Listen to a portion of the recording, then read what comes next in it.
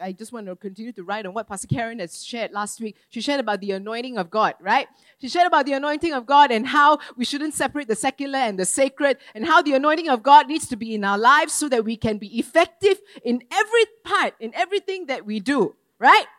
Correct? Remember that? If not, then can go on YouTube and watch it again, right? Can go on YouTube and watch it again. Praise God for technology nowadays. But today I just want to continue on this, and I want to title my sermon this evening, Special Anointing. Apa tu special anointing, you know? It's called special anointing. Okay, I want us to think about this. Nowadays, how many of you are working in most of you are working in companies? I mean, some of you own your own business. So how many of you are working in companies? Okay, only a handful of you. Very good. Okay, all of you recognize, you know that you have access card, right? Most of you who are working in companies, you have your access card. This is not my access card, obviously, you know.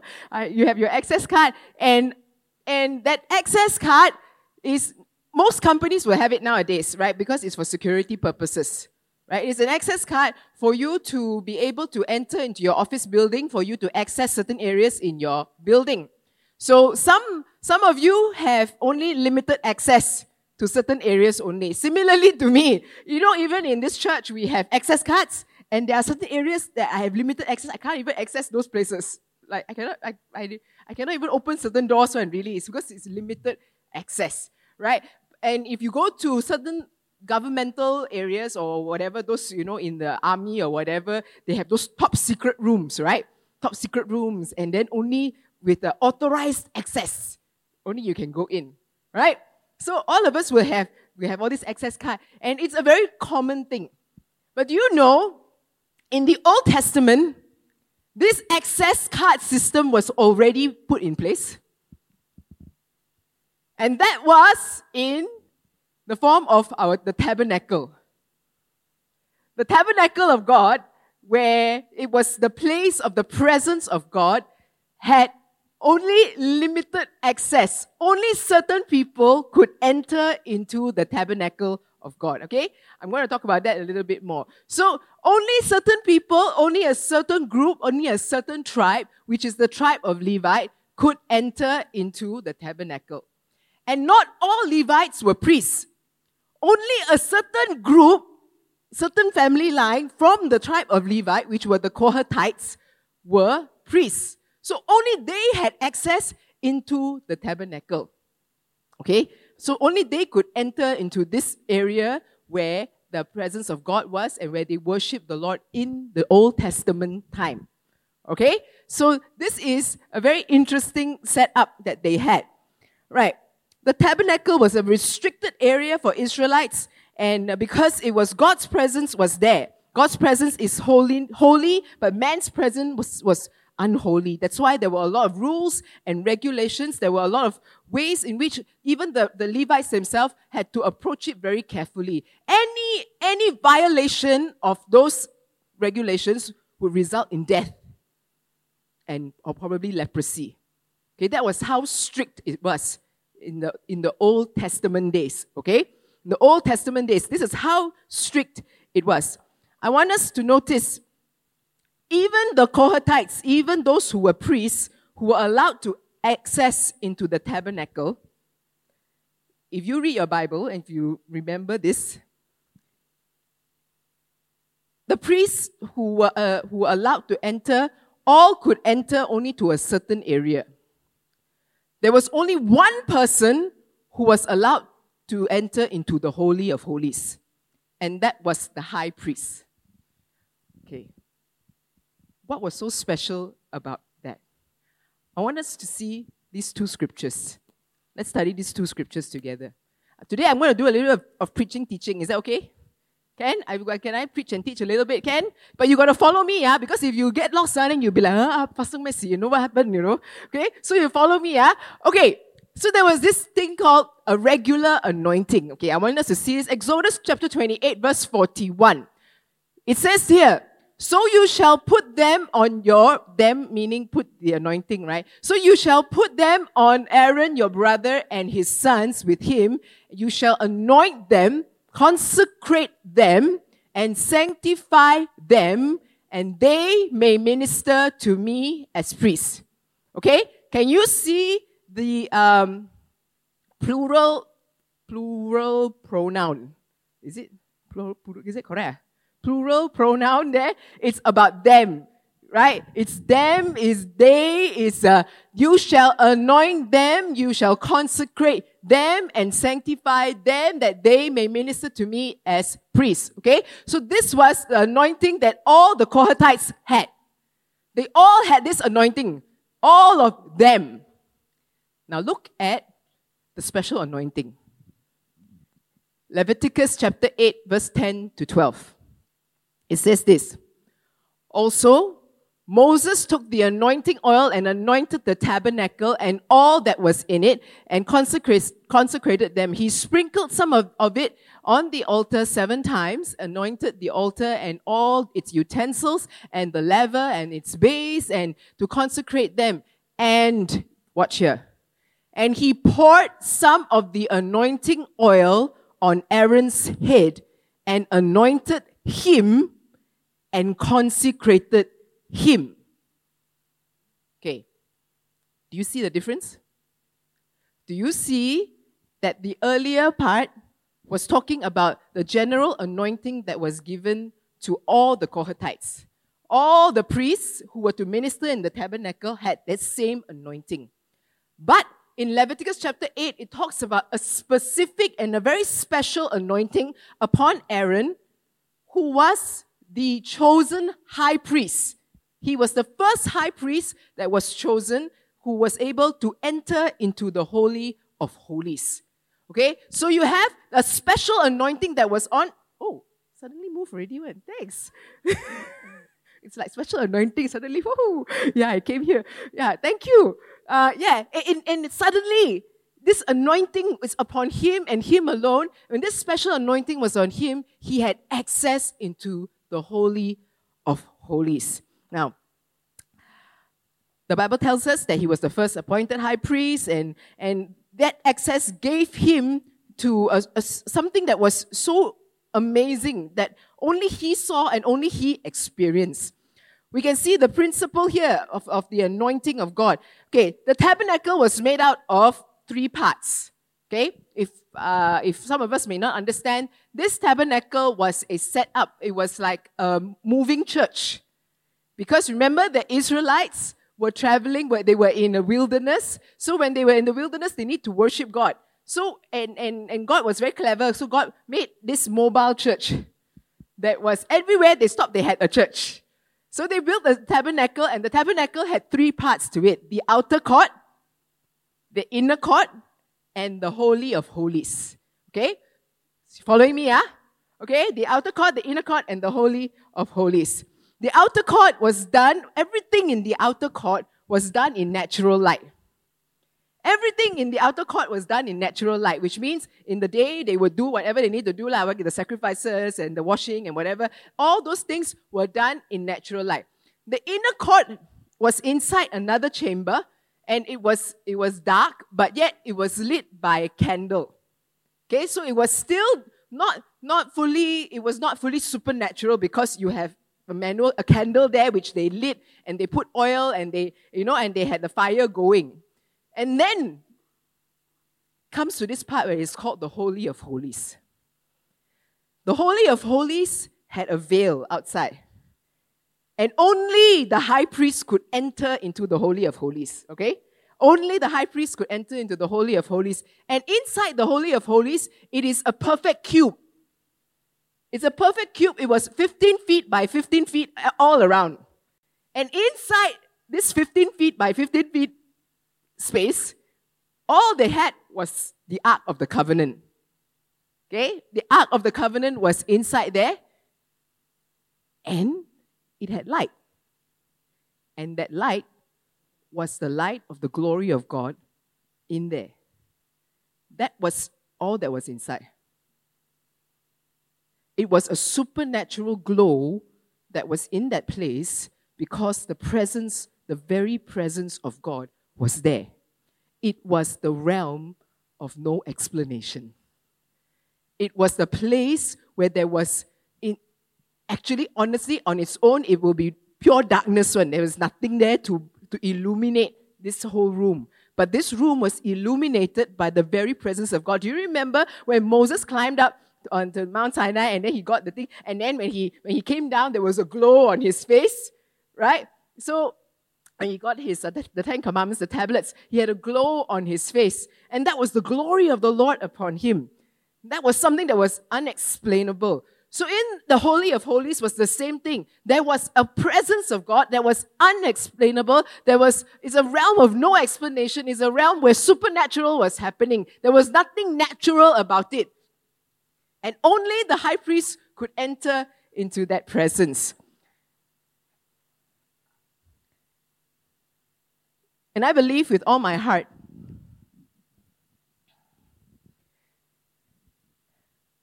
that whatever that's going to happen in our lives, in this next season of our lives, we must be able to experience it in the supernatural. That everything that needs to happen in your life is something that needs to happen in the realm of no explanation, where you can then step back and say, oh my God, only God could have done this. Do you know that He had told us, Jesus is the high priest. He has fulfilled it all, and He is the high priest. The veil is torn. And you know what? Every single one of us have access right now into the presence of God. We don't need the high priest. There's no one person only to present the sacrifice and be that person that mediates God and man. Jesus himself has fulfilled it all. He died on the cross for us, and He paid the price for us, and therefore we also have that access into the very presence of God. We have access into supernatural. We have access into the fullness of God. We have access to all God wants for us. Amen? Okay, only 5 people believe in me lah. Okay? Do you all believe it? Because you know why? I've come to a point in my life, in my ministry, right? I don't want another regular anointing. I don't want to live like everybody else that, okay, yeah, we are anointed, we're all very anointed, we know we get the, oh yeah, we are very anointed. But yet, right, we still go through things and then we don't see the supernatural happening, we don't see those miracles happening. Come on, we just sang it, we serve a God that is a way maker, miracle worker, promise keeper, not finders keepers, yeah.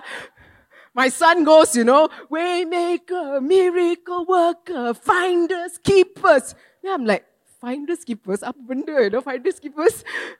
Yeah. And he really thought it was. So I told him, no, wrong lyrics. And he goes, no, you mean I've been saying this wrong all this while? Yeah. Finders, keepers, no, finders, keepers. He is the way maker, miracle worker, promise keeper. He is the life changer. He is the healer. He is the Almighty God. Amen? Amen. And I want to see those things happening in my life. And I believe with all my heart, every single one of us have that anointing, have that access to the anointing to enter into the presence of God and experience the fullness of God in our lives to the next season. Amen. And I need you to believe it with all your hearts, because I don't want just to have to be another priest who just experiences it on the outer court or even in the inner court. I want to experience the fullness of God in my life. I don't want to just experience and touch the fringes of His anointing and the fringes of His miracle. But I want the fullness of His miracle. Anybody want to enter into the Holy of Holies with me? Yeah, I want that. Don't you want that? Every believer should want it. Every believer should desire for it, to see miracles happening in your life. When you pray for your business, boom, something happens. When you pray for that breakthrough, something happens. And really, all you can do is stand back and say, look what the Lord has done. That's what I want. That's what I want to see. I believe with all my heart that the next season of your life has to be something that is so supernatural that you would really be in awe of what God has done in your life. Amen? Amen. So, this is I'm just going to bring us through the tabernacle, because the tabernacle itself, as well as each element in the tabernacle, are spiritually symbolic and carry important significance for Christians today. Okay? There are Christian symbolisms for us today through the tabernacle. So I'm going to walk us through the tabernacle. Okay, and I hope that we can tie it in a little bit so that you can understand how important it is, the steps that we have to take in order to have that full access into the presence of God. Okay? Can we do that? So follow me, yeah? I'm going to take off my shoes. No, not yet. Maybe afterwards. Okay. So here are the 8 steps. I want you to, if you're taking notes, take notes and write this down. The first thing is this: God had to be first. God has to be first. Now, when the Israelites were traveling in the wilderness, what happened was this. Every time they stopped to rest, every time they stopped to camp somewhere, what do you think they did first? They set up the tabernacle. That was the very first thing they did. They set up the tabernacle. They didn't rest for a while. You were very hot. Okay, let me put up my own tent first, my own house tent. There was no such thing. They set up the tabernacle. They set up the very place where the presence of God was going to inhabit, where this is the place that they're going to worship the Lord, and this is the place where all the rituals are going to be done, and this is God. We honor God first. God has to be first. God is first. God is not just top 10. God is not top 10. He is number 1 before number 1. He is preeminent before anything else. That's what they did. The Israelites set up the tent. If you look at this picture, right in the center is where the tabernacle is. That's the moving church, okay? Of that time. That's the tabernacle. And all the other tents, after they've put this up, then they will set up all the other tents, their own family camp around the tabernacle. And all tents would face inward towards the tabernacle. That was how they set the order of things. What about us today? We want the full access of God. But yet a lot of times we don't put Him first. Why does the Bible say, seek ye first the kingdom of God and His righteousness, and then everything else will be added to you? We pray, God, this is my top 10. Lord, please help me get my top 10. But you've not even put God at the highest. How is that order even right? Because the moment you know how to put God first in your life, the moment you know how to position Him, He is right on top. He is above everything else. He is in the center of your life. Literally, Jesus at the center of it all. Literally. He is at the center of your everything. Do you not think He would order everything else in your life? Do you not think that He would have access into the presence of God and to the fullness of God? What did He say? Seek ye first the kingdom of God and His righteousness, and what? Some things will be added unto you. And certain things will be added unto you. And part of the things will... No, it says, and all these things shall be added unto you. God had to be first. You want the full access? Put Him first. Before you even establish anything else, whether it's your family, your career, your relationships, whatever it is, put Him first in your life. You get that order right, everything else will fall into place. Amen? Very quiet, y'all. I'm scared. I'm so scared. Okay? Number 2. You still following me, huh? Okay. So this one I must take off shoe because I scared at the planting and I fall down. Okay? Okay. Oh, not yet. Okay, never mind. Okay, never mind. I can take off shoe now. Secondly, I want you to notice this. So after they set up the tabernacle, and the different tribes are placed are all putting up their tents in the north, south, east, and west of the tabernacle. Guess which tribe was in front? I mean, the answer is there lah. Hello. Which tribe? You all which tribe is in front?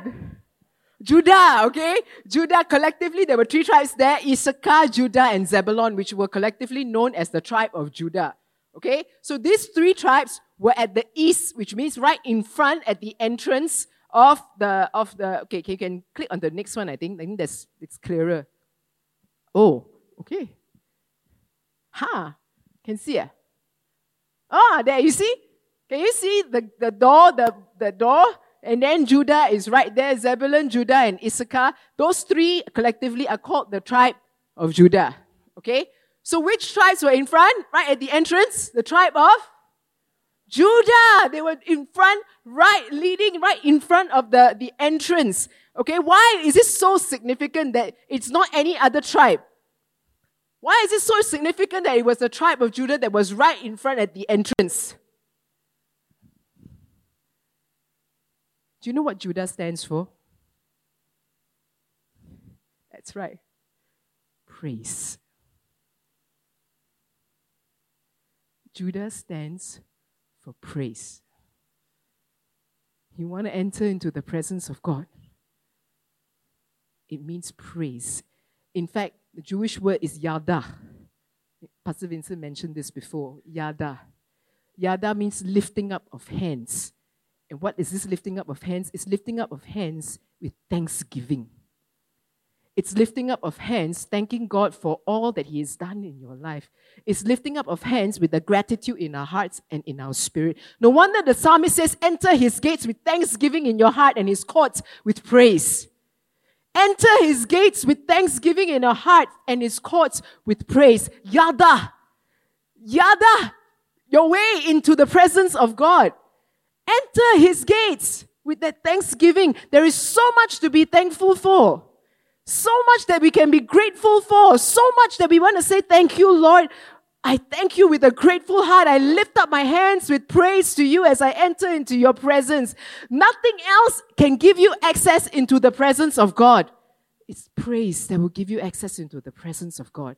It's with a thankful heart. It's with a heart that remembers that God, it's only because of your goodness, it's only because of what you have done for me that I'm still here. And when you come with praise in your heart,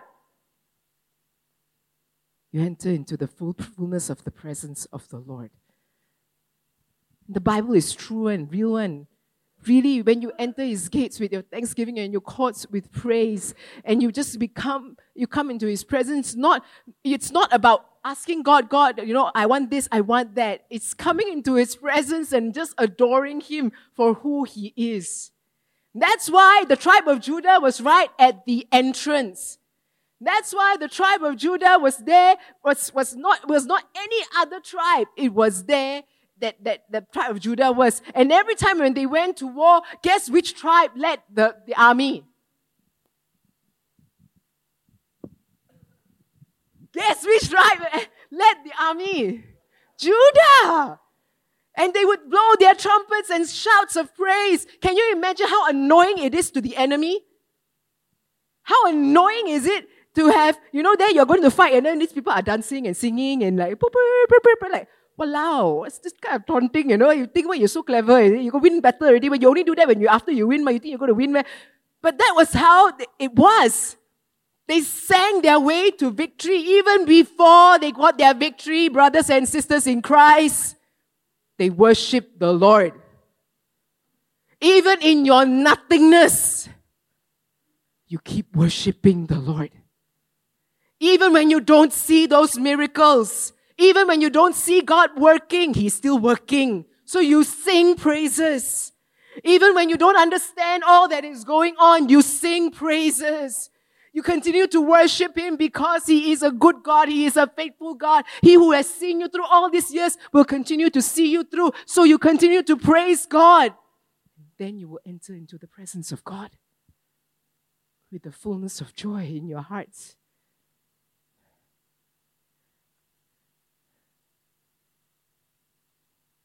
For many of us, I know we get distracted by that emptiness. We get distracted by the nothingness. We get distracted by, I'm sinking. But I want to remind us today, you want to see miracles happening in your life. Keep praising Him. Borrow praise from your future, if there's such a thing. Borrow praise from your future. Borrow praise from your victory and start singing today. Not when it happens. You start singing now. I don't understand, but I praise you. I don't understand, but it is well with my soul. I don't understand you, but God, I know you are the way maker, miracle worker, promise keeper. You keep on praising Him. Amen? Yeah? Number 3. Following me, yeah? Okay? So number 1, what was number 1? God is first, that's right. God is first, number 1. First, uno, God is number 1. Okay? God is number 1. You put God first, everything else will. Number 2 is, Judah was at the tribe, you praise. Okay? Right in front there, it reminded to praise Him every day of your life. Okay? Number 3, one entrance. Now, the tabernacle was surrounded by 400 feet of white curtain or white linen. 400 feet around in this rectangular place. 400 feet. But there was only one entrance. This entrance could be noticeable because you won't like, hey, where's the entrance? And you're trying to open the window. You know, sometimes you curtain so many curtains, you don't know which part, where's the opening or so. And you flip. It wasn't something like that. It was not an ambiguous kind of entrance, you know, like, don't know whether this is the entrance or that side is the. It was a clear entrance. Because the covering of that entrance or the cloth to that entrance was made of blue, scarlet, and purple. So it was very obvious. You would notice that is the entrance to the tabernacle. You won't miss it, okay? You won't miss this entrance. But there is only one entrance. This church not very tabernacle-ish because got 2 entrances, got 2 exits. Because for safety purposes, there was only one entrance. There was only one door. One door that would lead them into the tabernacle. Why was there one door? It's such a huge place, 400 feet around, you know, there's only one entrance. Why do you think God only had one entrance? What does this symbolize to us? Thank you. Because there's only one way into the presence of God.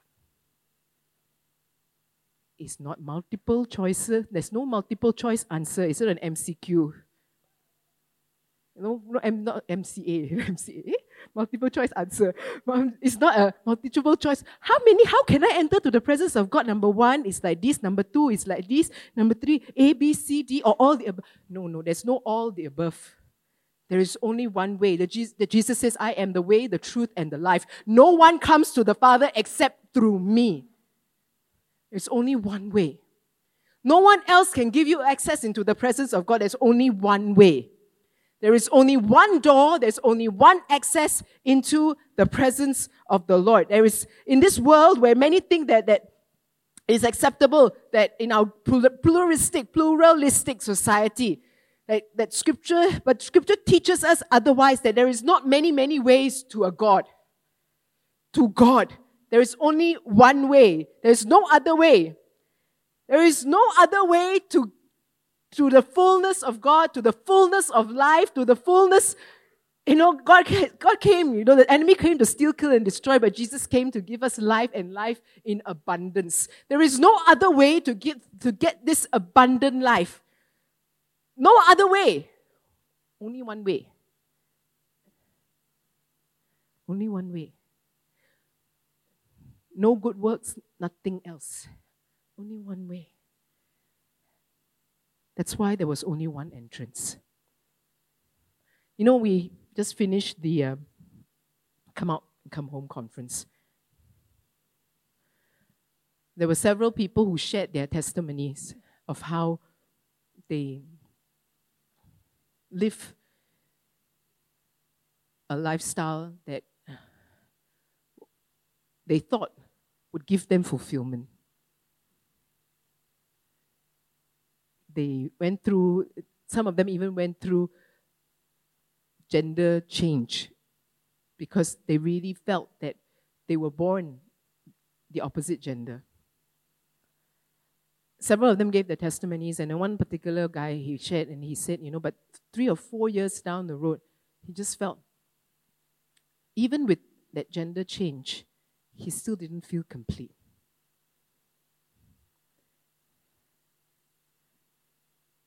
Now, we thank the Lord, he has found the Lord, and the Lord has restored him, restored his identity. This is not the first story I've heard. I've heard another guy as well. When I was in Bible school, I remember that guy came and he shared his testimony as well of how he went through so many sex changes, and yet he still felt that emptiness. You know why, brothers and sisters in Christ? Folks, the fulfillment and everything else, the money, the whatever, anything else will not give you the fullness of life.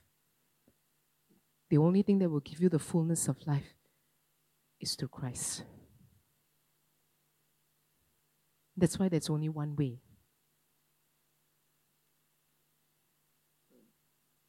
It's no multiple choice answers. We can't be depending on something else and hoping that we will also have the full access of God. Your parents can't bring you into the presence of God. Those of you who are born in Christian families, it is not your parents' faith that is going to give you access into the presence of God.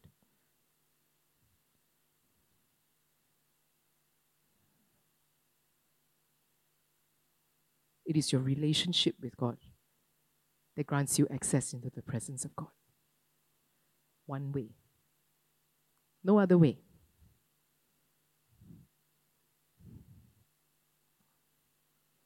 And then, as you walked into the entrance,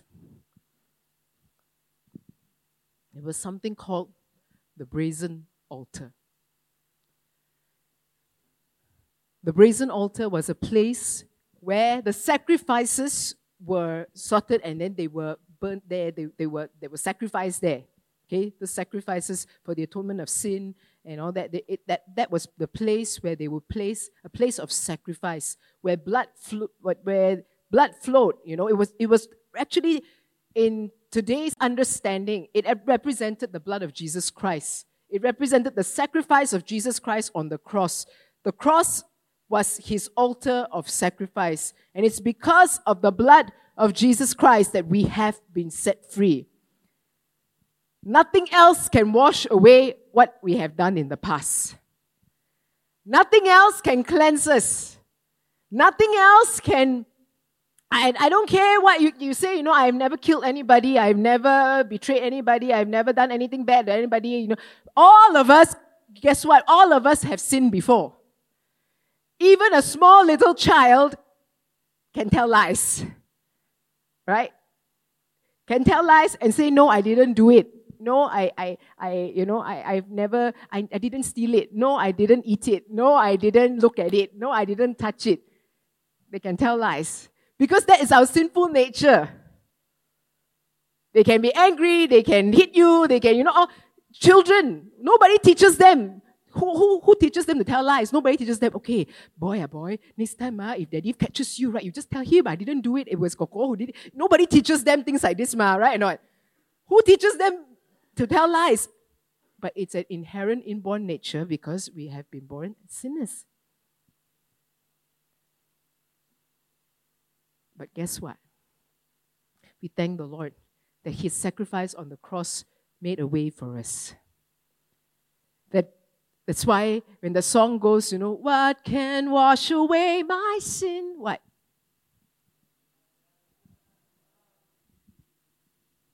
It's sad, you all don't know the song, is it? What can make me whole again? Nothing but the blood of Jesus.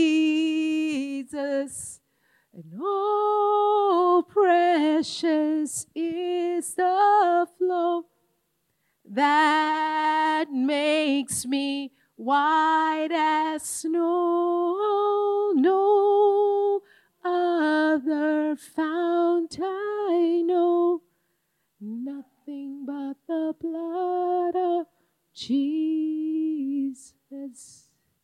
Nothing but the blood of Jesus. The blood of Jesus has set each one of us free. I don't know what you have been through. I don't know what shame sometimes we try to cover ourselves. But I want you to know, by the blood of Jesus, He has covered it all. Your sin, your past, whatever that you have gone through before, nothing can haunt you.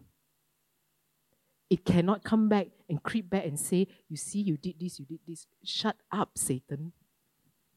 Jesus has won it all for me, has done it all for me. Nothing but the blood of Jesus. I forgot to tell you something about the door.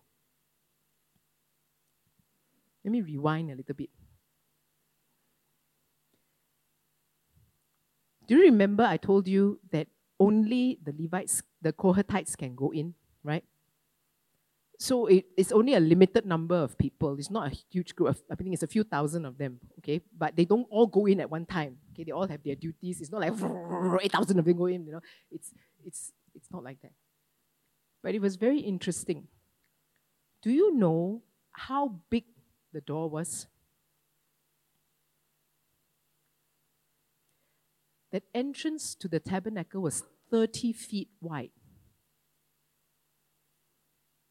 The entrance to the tabernacle was 30 feet wide.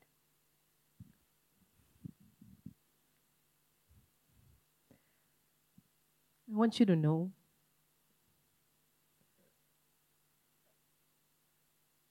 I too carry sins that are huge and big. But I'm so thankful that the access into the presence of God is so big. It's not just for those who are nice and clean and, who are perfect, who can enter into the presence of God. That's why His door is so big, it's so wide, so that you can drag whatever junk you have in there and let Him wash you clean of it, and you can enter into His presence. By the blood of the Lamb. No matter how big and how whatever the past is, whatever it is, you can enter into the presence of God and He will wash you clean. Because that's how wide the entrance is. 30 feet. I thought to myself, why must it be so big? It's not like so many people enter at one time or so. You only have so limited access that time. But yet, sometimes in our church, we've made the door so narrow.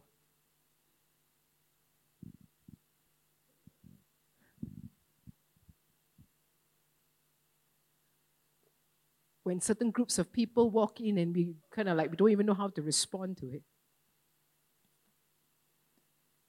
But the access into the presence of God is huge because He wants all to be able to enter in. And God can wash away all your sins. Your past is covered. You are cleansed by the blood of the Lamb. Amen? Yeah? And then, as we enter further into it, there is this thing called the brazen laver. It's a brazen laver, and it's this thing, where there's water in it. And the priests would then clean themselves, because after they sacrifice, got the blood and stuff like that, right? So they have to cleanse themselves. They have to clean themselves because this is the place where it's a holy place. The tabernacle, the entire area of the tabernacle is a holy place. Yeah, so they have to clean themselves and wash themselves. And it was then, this is now the symbol that first time when the priests went in, Moses washed them. Okay, it was very significant. Okay, so the first time when they went in, when they used this tabernacle, Moses washed all the priests. And after that, they all washed themselves. Okay? It is actually to symbolize this. When Jesus saved us, He saved us once and for all, we are saved. But as we walk in this journey, we still continue to pick up dirt in our lives. We still continue to do things which are not so good, not so godly, not so Christ-like.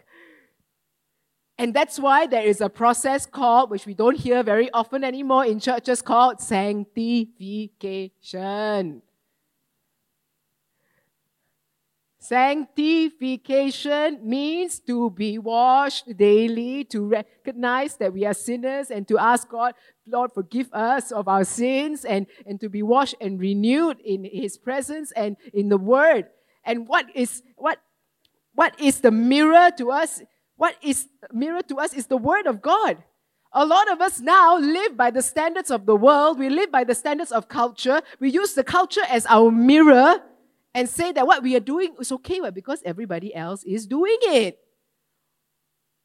This is grey area already, Pastor Gwen. No, it's grey area already. Last time, in those days, people old-fashioned a bit. But nowadays, we can do this also because everybody else is doing it.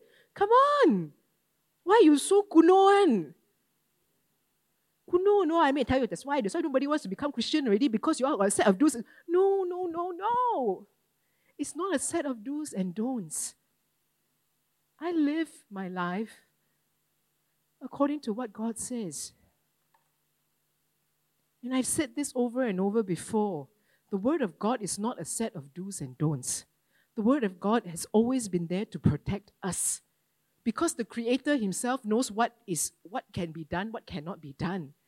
So when you don't use this life, you don't use this product in the right way, you will end up in the trouble. So the Creator gave you an instruction manual. But instead of reading the instruction manual, you look at other people, how they use theirs. Oh, they also use like that. Why can't I use like that also? Oh, they also added that. Why can't I add that? But it's not in your instruction manual. That is not what you should be following. The instruction manual where the creator of whatever product gives you the instruction manual, you cannot read the instruction manual. If you have a Cuvings slow juicer, you cannot be reading a Philips juicer to find out how Cuvings work. Correct or not? But why? Why do we do this? Why do we read other people's instruction manual and then say, hey, yeah, same standard where we all, hello, Cuvings is a high-end blender. It's a high-end slow juicer. I'm not promoting. I don't get any commission from them, yeah? It's a high-end slow juicer. How can you compare with a Philips or a Panasonic? We like. Because everybody else is using a Panasonic. I mean, nothing wrong with Panasonic. Please. Nothing wrong with Panasonic. It's very good. I also got Panasonic. But I also got Cubix, yeah. But yeah. You also have one. Very good, right? It's very good, right? Yeah. Auntie talking herself. The mirror is the Word of God. It's not anything else. It's not the standards of the world. That's why the Ephesians, when he talks in instructions about wives, submit to your husband, and husband, wash your wives, with the daily washing and renewal of the Word, through the Word. Through the Word of God. You renew and refresh by the Word of God. That's the washing. How often do you bathe? Oh, thank you, Daniel. I'm glad you bathe every day. Everybody else bathes once in 2 days, is it? We all bathe at least once or twice a day, correct? At least, I hope. You can smell your neighbor now. How do they smell? I hope they bathe at least once or twice a day, okay? Yeah. If we physically bathe once or twice a day, what about our spiritual lives? Have you washed it with the reading of God's word? At least once or twice a day? But no, we must read other things. We must Google it. We must Facebook is here. What other people are doing. WhatsApp, yeah. Instagram it, And Instagram, you see, we read all that so much more than when we read, and then we read the Word of God. You look through Shopee more than you read through the Word of God. Don't laugh. All the innocent people, where God? Why Shopee? I've never heard of it in my life. Yeah. I also don't promote for them. I don't get any commission also, okay? Alex, yeah. Brazen altar. We wash and renewed, and we need to be renewed in the presence of God. We need to be renewed by the word of God every day of our lives. Amen? Yeah? Okay? Then we can really have that full access into the presence of God. Number six. Now, remember I said in the outer court, everything was done in the natural light. So the brazen altar, the lever, and all these things are done in natural light. Okay, then they enter into that. Okay, never mind, no more picture already. That another tent-ish within this tabernacle, right? And that was the outer court. The inner court. Outer court just now, and now inner court. And inside the inner court, there was a golden lampstand, the menorah. Okay, there was a huge. I remember going to Israel, and then there was this place where they call it the. I don't even know what it's called, but I know it's a place where David, supposedly, the body of David is there, entombed there, okay, supposedly. And then you can still see Jews actually kneeling by his coffin and praying there. Yeah, and there's this huge statue of David, and there was a huge menorah there as well, this lampstand, huge menorah there. Anyway, so the lampstand is there, and it is where, now listen here, the lampstand is where fire and oil come together. Fire and oil come together. Okay, it is where oil is added into the menorah and then they light the fire. What does fire and oil represent to you? This Pentecostal church, I worried. Come on! What does fire and oil mean to you? Symbolize the Holy Spirit. That's right. The Holy Spirit. The Holy Spirit is the way, is the presence of God. The Holy Spirit is symbolic. This lampstand is symbolic of the Holy Spirit, where fire and I want to be a place where the Holy Spirit is in. I want to be a place where, David says, God, I want to be anointed by oil and endowment and endorsement, like what Pastor Karen said. David got anointed. Now, she talked about this last week. She talked about the purpose of anointing. She talked about, it was a consecration. It was a setting apart for office, right? David was anointed. David was anointed in 1 Samuel chapter 17, if I'm not mistaken. He was anointed. Do you know one chapter later what happened? He went into a fight. He went into war. He was anointed as king, yeah? But he didn't become king. Because the next thing he had to do was he fought battles. We all want anointing, huh? Are we prepared for the battle? Are we prepared to fight giants? Are we prepared to go through what we have to go through? As the anointing of God comes upon our lives, we will have to go through different circumstances in your life. I don't know what you're going through, but I believe the anointing of God is there for your life so that you will be able to be victorious in whatever challenges that you go through. The anointing of God is in your life so that you'll be able to overcome the giants that come before you, that taunt you, that say that, who do you think you are? You're such a nobody. You're a small boy. And you want to fight me, Goliath? But the anointing of God is there in your life. You are anointed because God's preparing you for whatever that is ahead. We want the anointing, it also comes. It's not just, yes, I got the presence of God, I want to see miracles happening. But to see miracles happening, right, something has to happen, right? A problem has to happen, right? Something has to be like, oh no, I need a miracle. God will make a way where there seems to be no way. But if you are not looking for a way, you don't need a way anymore. So it's because there is something going on, there is a circumstance that is going on. That's why you need a way maker. There is a problem in front of you. That's why you need the miracle worker. If not, you don't need all those things.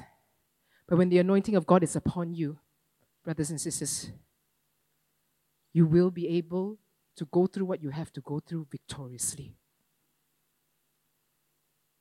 You don't come to Him not just in spears and swords fighting with your own battles by yourself. But as David says, I come to you in the name of the Lord God Almighty. I will slaughter you. And you face it and you win the battle. And you know that for a fact that there is no way David could have won the battle. No way. That all of us can still stand in awe and say, how in the world did David win a battle when he has never even fought in the army before? He was tending his father's sheep.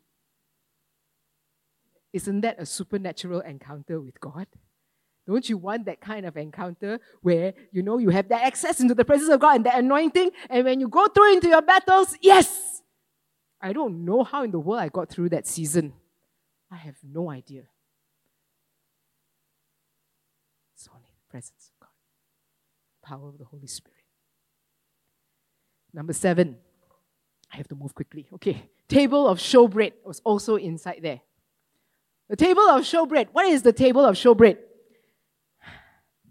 The table of showbread was a reminder of God's provision to the 12 tribes. It was a reminder. Remember when they were in the wilderness, they survived on manna from heaven?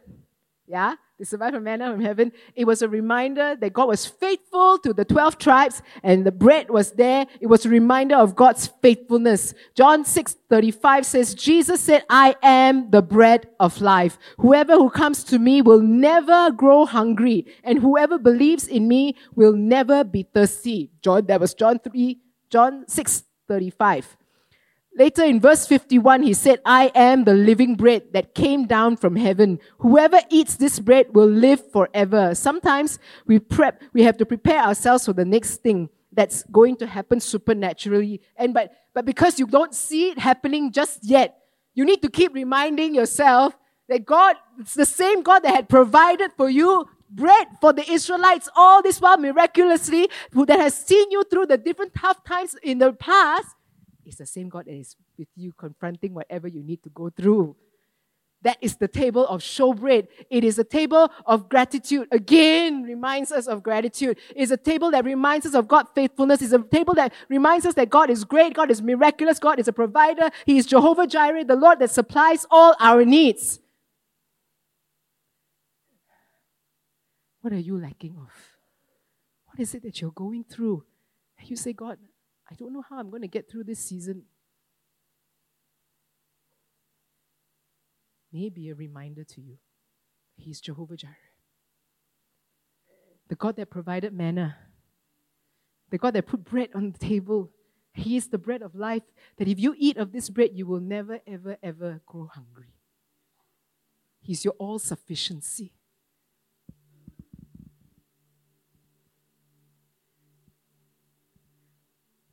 So the priests,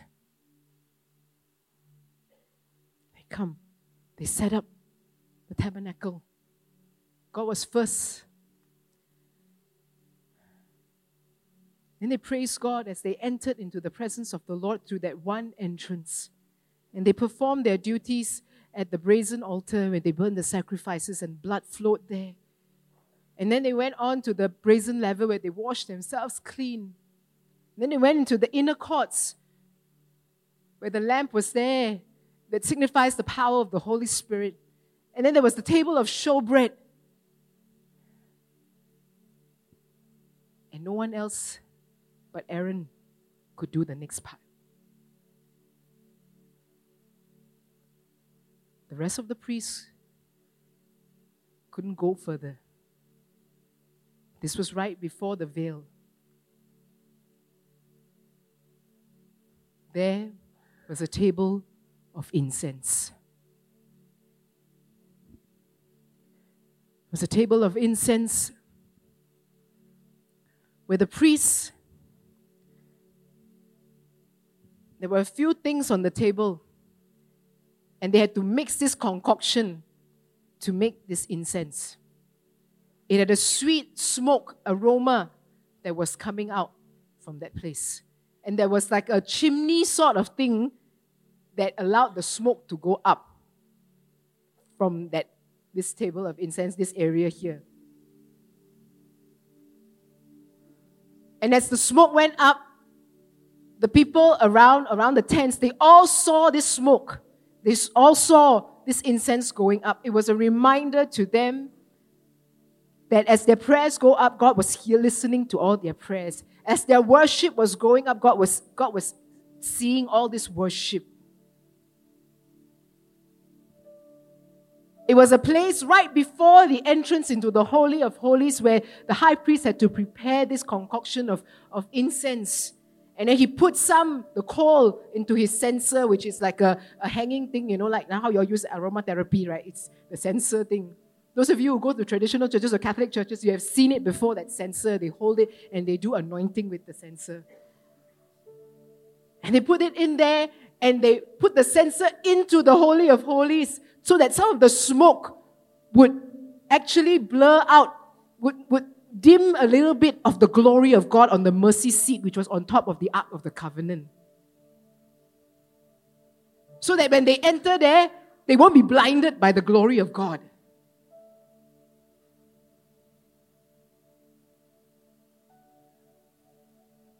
The priest is probably at this table trembling.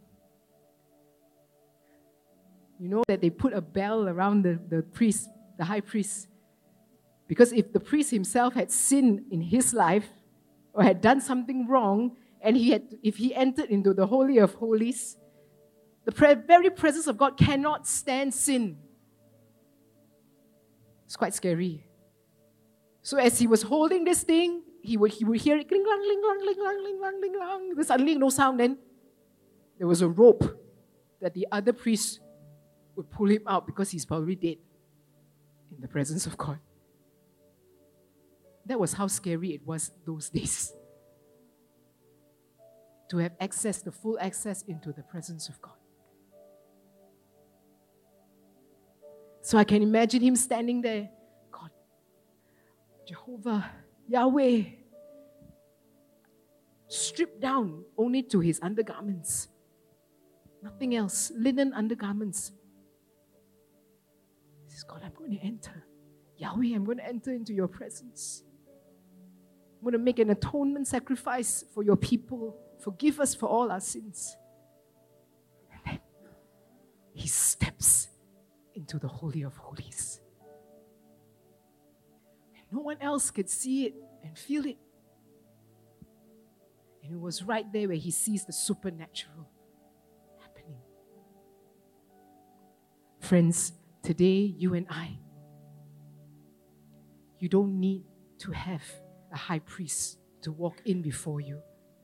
Jesus is the high priest. He's done it all for us on the cross. You and I have access into the fullness of God, into the supernatural of God. You and I have access to this special anointing that is not only to pastors and leaders, it is to everyone who believes. Every single one of us, if you have confessed Jesus as your personal Savior and your Lord, that gives you complete access, not just limited access. It gives you full access into His presence. It gives you full access into whatever God wants to do in your life. It is the realm of no explanation. And I believe with all my heart that as you enter into whatever that you're going to go through, God is going to open doors which you have never seen open in your lives. God is going to do things in your lives that you never thought or imagined could happen in your life. God is going to begin to have those breakthroughs in your relationship, breakthroughs in all that you are going through, breakthroughs in your finances that you never thought could happen, breakthroughs in your children's life that you never thought would come back to the Lord. It's in the realm of no explanation.